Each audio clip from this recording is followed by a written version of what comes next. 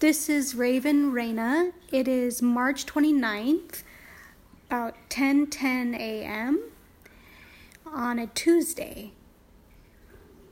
I had the most lovely conversation with a coworker that I've gotten to know, and she believes the same as I do, which is taking a broader view when it comes to belief systems, that we are all one. It's really intricate, diverse, interesting, and for me, it sparks curiosity. I love to dive deep into different faiths and see what their belief systems are, and the more I dive deep, the more I realize we are one.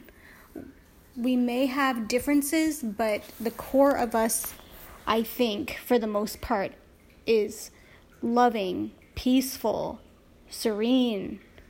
I know that's another word for peaceful, but it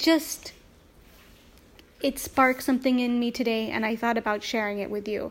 So this is just going to be a short little podcast, but I wanted to just embrace the thought of unity, oneness, and with that, the peace that goes along with it.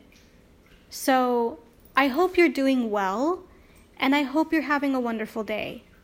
So go out and be amazing, and if so inclined, be at one with everything.